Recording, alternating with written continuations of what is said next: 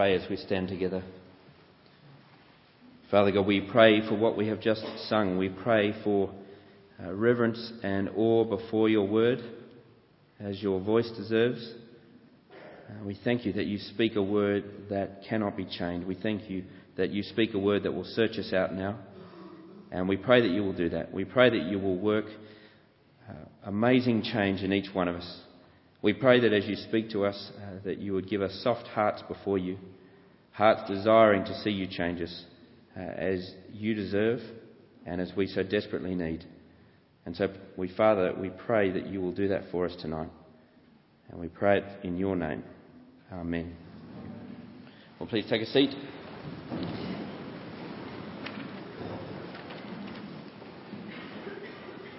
Well, over the course of this month, as I said before, we as a church family are recommitting ourselves really to be a people who are not only hearers of God's word, but doers. If there was a memory verse, I remember when I was in kids' church and even youth group, I often had memory verses. I've got out of the habit of them now, but if there was a memory verse for us as a church family over the next month, this would be it. James 1 verse 22. Do not merely listen to the word and so deceive yourselves. Do what it says. Do not merely listen to the word and so deceive yourselves. Do what it says. It's such a wonderful verse because for us, like any Christian group, there is a real danger of doing just that. Of kidding ourselves because we hear God's word so often. We hear him speak to us, but we never allow it to transform us, or rarely. We are those who know the gospel, but we don't end up living the gospel. And it's no small problem, is it? We are blessed with a rich supply of God's word here. If you come to this church regularly, and if you're in a small group, and if you're in the habit of personal devotions, over the course of the next 12 months, God will speak to you directly for over 450,000 minutes. That's a lot, isn't it? He's going to speak to you a lot this year. Think of all the things your God will say to you over that time. All the words he will speak. He will speak, the Bible says, wonderful things to you. Incredible things. Just last week he said this to us in 1 John 3 verse 1. He said, how great is the love that the Father has lavished on us that we should be called the children of God. He's going to say many other wonderful things in the days and months that follow. But as we saw last week, sometimes the wonderful things that God says to us stay at the level of wonder. They never touch down to earth. They never appear in our flesh. And we can deceive ourselves into thinking that these big realities that God speaks into our lives are unconnected from our normal life, from Monday morning or Wednesday afternoon. And so we're looking together at 1 John over these weeks in the evening in September because he is writing to counter just this sort of thinking. And as he does, I hope he's going to help us reconnect these wonderful things that God will speak to us to the life that's meant to follow from them. So that when he speaks this year, that we're not merely listening, but doing. We're listening, expecting him to change us, to be transformed, not just informed. So that's us for the next 4 weeks. We saw last week how his word will call on us to change when it comes to how we deal with sin. And we're going to see another aspect of our lives that he will call for change in tonight as we turn to 1 John. And it's worth doing that now. 1 John 4 is where we're going to be tonight. And it's page 1227 of the Church Bibles. 1227. And as you're turning to 1 John 4, let me take a step back for a minute, back to first principles. God is going to speak to us tonight. He's already done it as we heard his word, and he'll do it as we open the Bible together now. And the Bible tells us that whenever he speaks, he achieves his purpose for speaking. Never fails to. And so let me ask you this. Why do you think he's going to speak to us tonight? Why does God speak to you? After all, he is in heaven and you are on earth. Why would he speak to you? He is from everlasting to everlasting, and you're from the 20th century to the 21st. He rules life and breath and everything else. And I don't know about you, but I don't particularly rule anything. Why does he speak to me?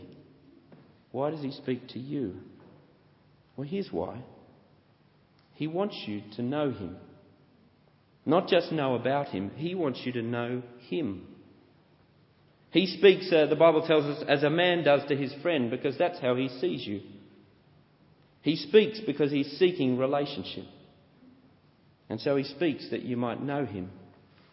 You know that feeling of speaking to someone perhaps for the first time? There's lots of small groups that are going to start in this next week, and there's going to be that awkward moment as you wander into a new lounge room perhaps that you've never been to before, and you look around and there are these people that perhaps you don't even know, and you're going to start speaking to each other. And every word that you hear from someone else is going to be a word that brings you closer to them, a word that relates you. I've had that same experience myself in these last few weeks. I've got myself a new prayer partner, somebody keep me accountable and encourage me as a Christian.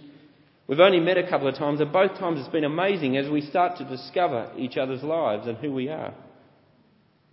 When God speaks, he speaks that way, with a view to relationship. Every time you open his word, he is revealing himself to you. And as he speaks to us, who is it that we come to know? Well, the more he speaks to you, the more we get to know him. One refrain keeps sounding from his voice. It's impossible to miss, because he speaks it on every page of this book. When you get to know him, the inescapable conclusion that one keeps being drawn to is the three words you see at the end of 1 John 4 verse 8. Have a look at them. God is love. God is love. Not just God loves or he knows about love, God is love. Reading God's word is like being a child on an adventure in some huge old house, and you're racing around all the different rooms, and God keeps opening the doors and showing you new aspects of himself. And every time you open a new door to discover more about God, you keep finding yourself in the same place. And we're there again tonight. God is love. Here is the heart of things. The very throne room of God's character. It's the sort of place that when you realise that you've stumbled in there again, you take off your shoes and you bow down low and you get very quiet. Because what you're about to hear is almost too wonderful to believe, and yet it is true. The God who is your Father is love. Again, John isn't saying this as if it's just some sort of character trait of God, as if God's been asked in an interview, what are your strengths, God? And he said, well, I'm quite loving. No, it's much bigger than that. It's his very essence, who he is in and of himself. He is love. God who speaks to us in his word is Trinity. Father, Son and Spirit. And if you want to know anything about the God who speaks to you and his nature, here is where you need to begin. This is who he is, Trinity. Three persons who love each other. God the Father, God the Son and God the Spirit. Each in genuine relationship with the other, each loving the other, each utterly committed to the good of the other. They love. He loves. God is love. And God's great desire is that you know this as who he is. That we may know, in the words of verse 7, that love, all love, comes from God. It's amazing, isn't it? Love, the very thing that our world is forever talking about, that's the thing that's launched thousands upon thousands of songs and movies and poems and letters. The great treasure of the human experience, the thing that we are wired up to long for. God is love. He doesn't just know what it is. He doesn't just possess it. He is love. This is how John Piper put it. He said, love is from God the way heat is from a fire or light from the sun. It is from him. It can't be earned by us. We don't deserve it. He loves, irrespective of who we are. He loves because of who he is. And if you want to see the ultimate demonstration that God is love, if you want to see how he has made that very clear to us, not just in his word, but in his flesh, have a look at verse 9. This is how God showed his love among us. He sent his one and only Son into the world that we might live through him. This is love. Not that we loved God, but that he loved us and sent his Son as an atoning sacrifice for our sins. Who God is, love, Father, Son and Spirit, shows itself in how he lives among us. It's unveiled, if you like, before us in many ways, isn't it? In the life we experience, in the breath that we breathe, in all the wonderful things of this world. But ultimately, his greatest showing, his greatest unveiling of his love is in the unsolicited, undeserved, unexpected sending of his Son. To those who don't love him, to those who do not want to love him, his enemies. All the initiative is his. And there's no limit to his expression, is there? Remember who God is: Father, Son, Spirit. There's only one Son. And yet he gets up from his seat in heaven with his Father and with the Spirit, and he freely goes. His Father sends him. The Spirit goes with him. And do you see what for? Verse 10? As an atoning sacrifice for our sin. He comes because rightfully God is angry with me. Because of my sin, because he is a just and holy and good God, and I am not any of those things. He comes because I disregard the love he has. I belittle it, I doubt it, I ignore it, I reject it. Despite how wonderful he is to me, despite his goodness towards me, I spurn it all in the foolish delusion that I don't need or want his love. And his response? Well, what else could it be when you realise who he is? I mean, if you were only a God of wrath or justice, then I and you with me, we'd be done for, wouldn't we? But God is love. And so he sends his Son to be my sacrifice. Before I even know I need one, before I even know I want to have one. To bear the wrath that I should carry, to remove the wrath that should remain squarely on my shoulders. And so John says in chapter 3, verse 16, he says, that is love. In fact, it's the only way we'll ever know what love is. We won't know it from our songs. We won't learn it from the movies. We won't even know it in the best experiences of love we have.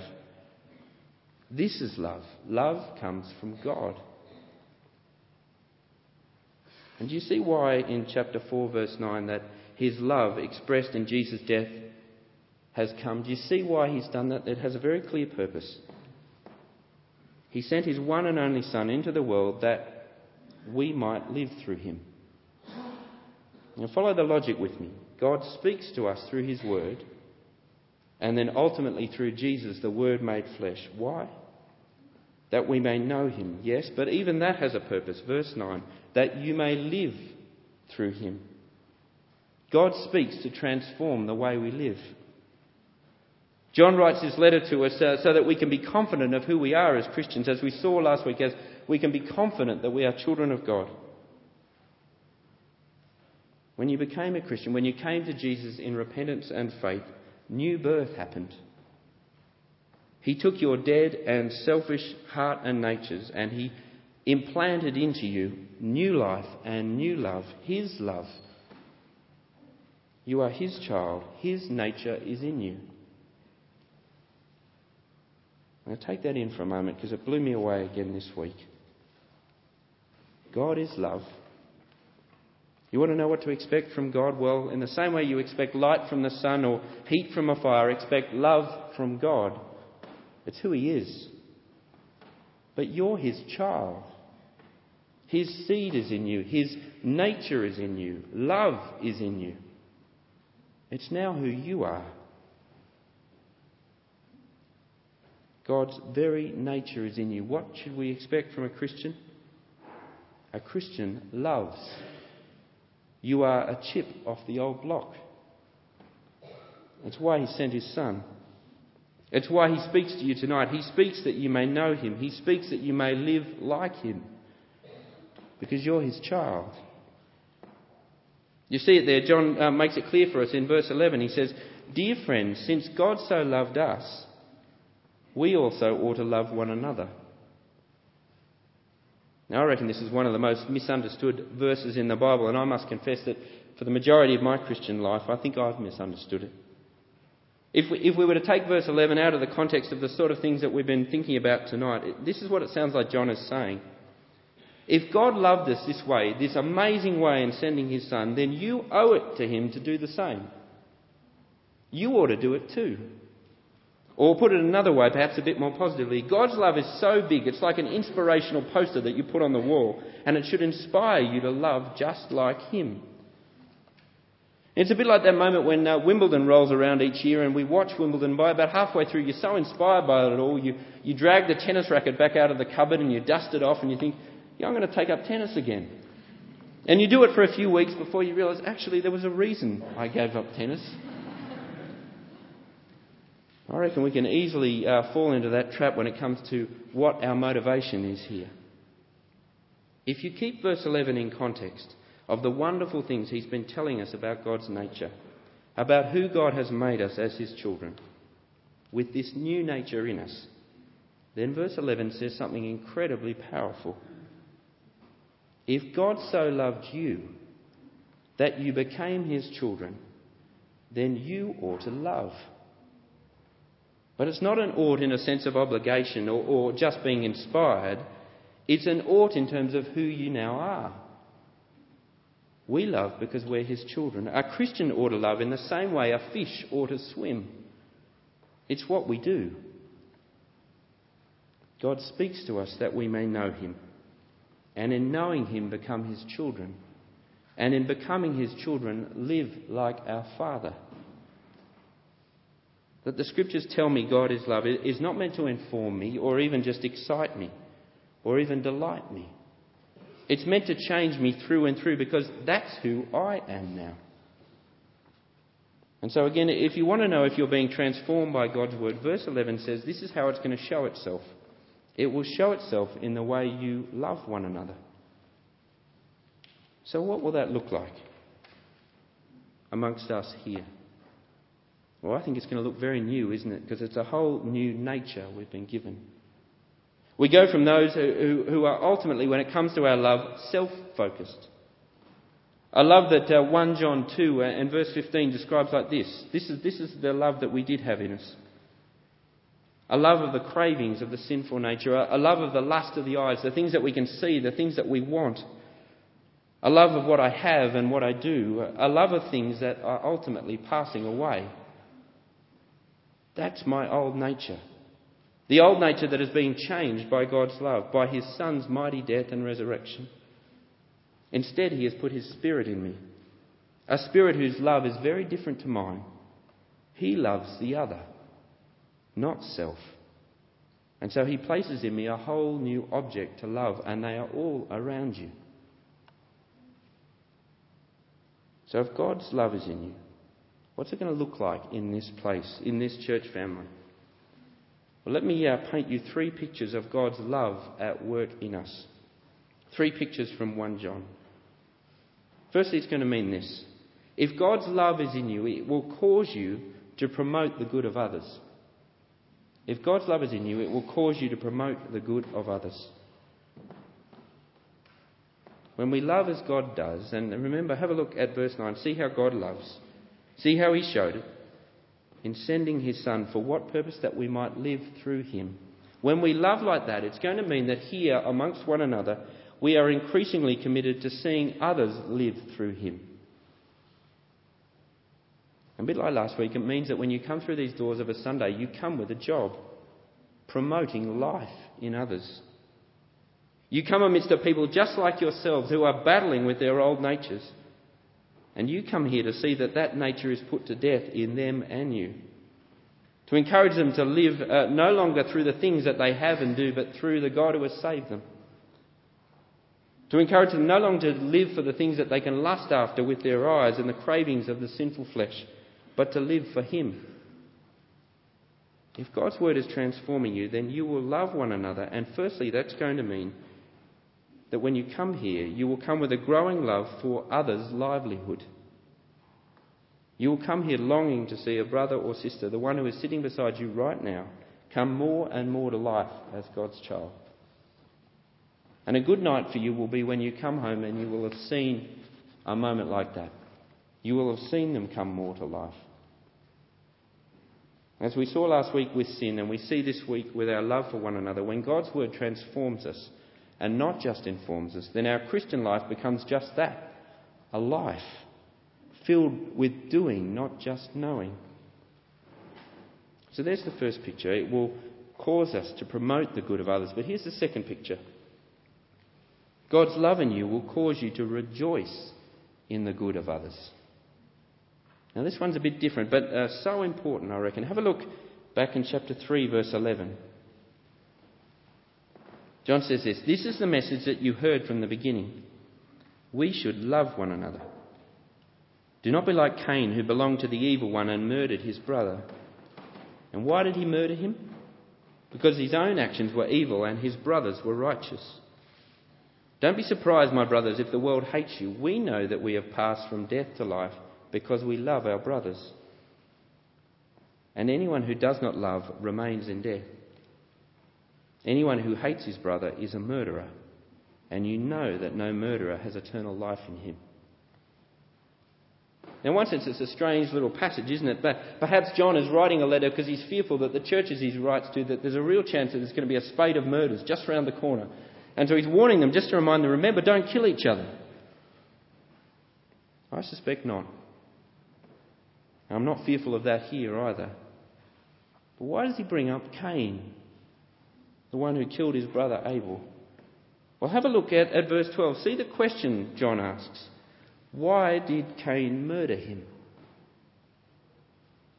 The answer is closer to us than we think.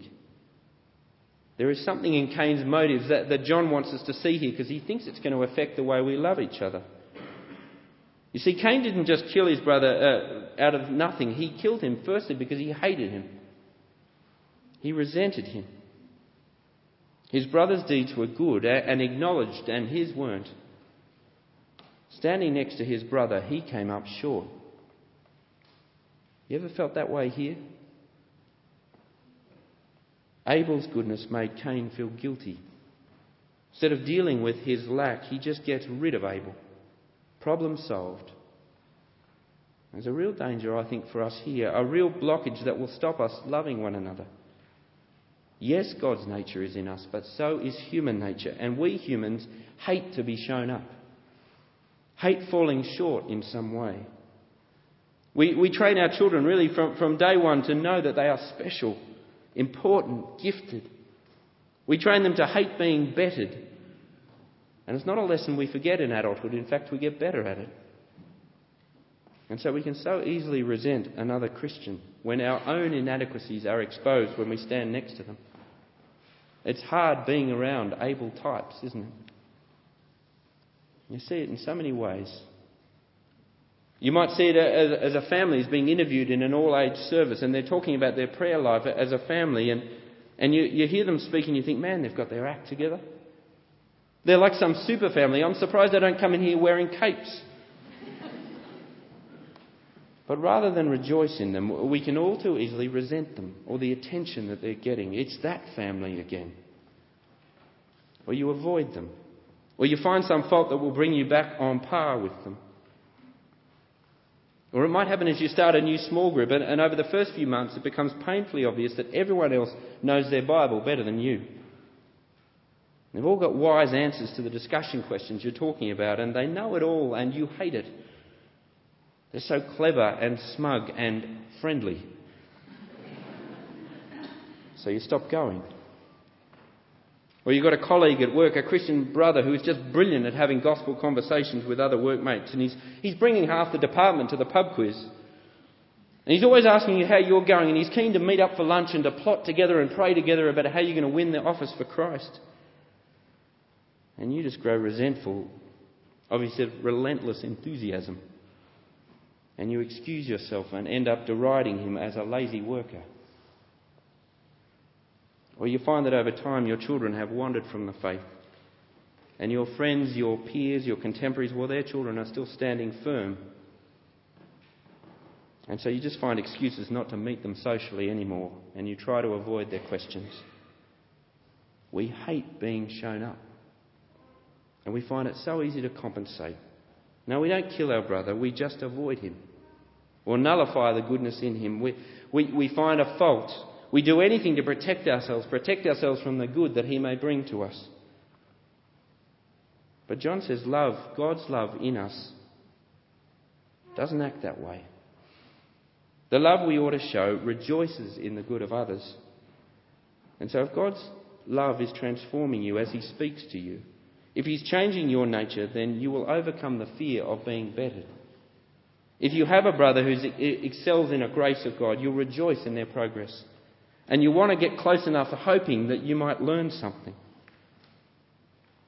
And you'll let them know that they encourage you. Imagine how transformed our church family would be if we listened to God on this. We'd be each other's cheer squad. We'd hear of another's growth and we'd be inspired by it, encouraged by it. Can you imagine that? Well, one final picture of what God's love will mean amongst us.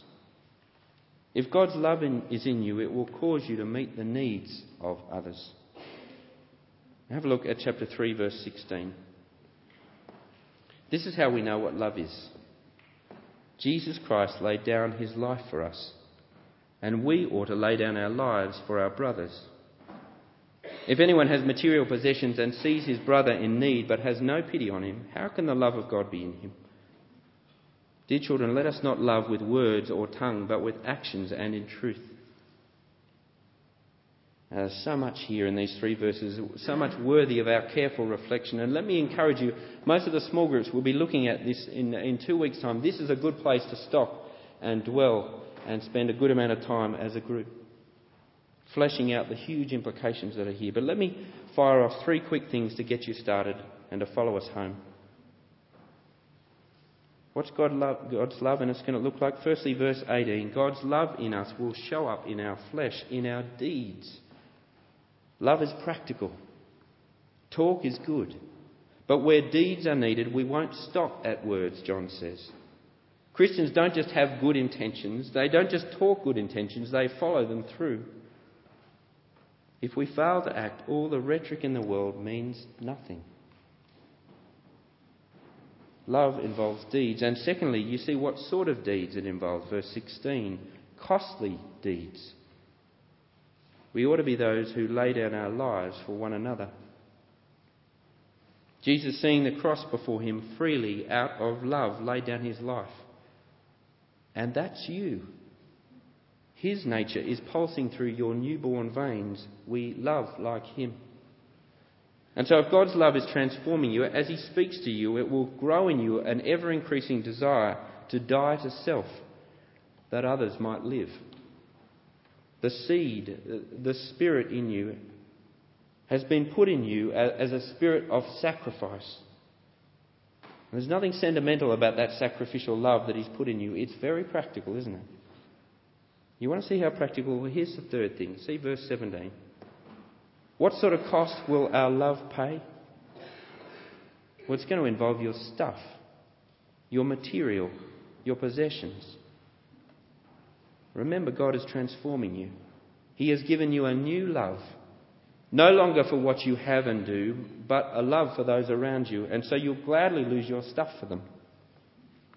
And so you'll know God's word is transforming you if the vice-like grip you have on your material possessions is weakening, and your impulse to give yourself and what you have and do for others is strengthening. 450,000 minutes. That's how much he may speak to you this year.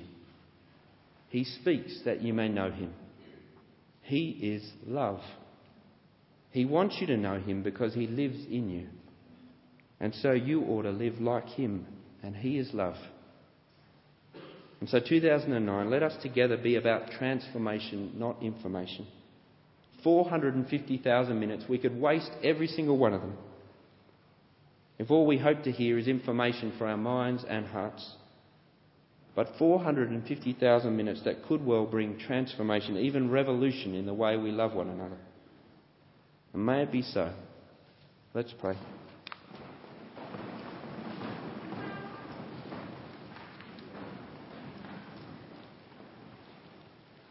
Father God, we thank you that you speak.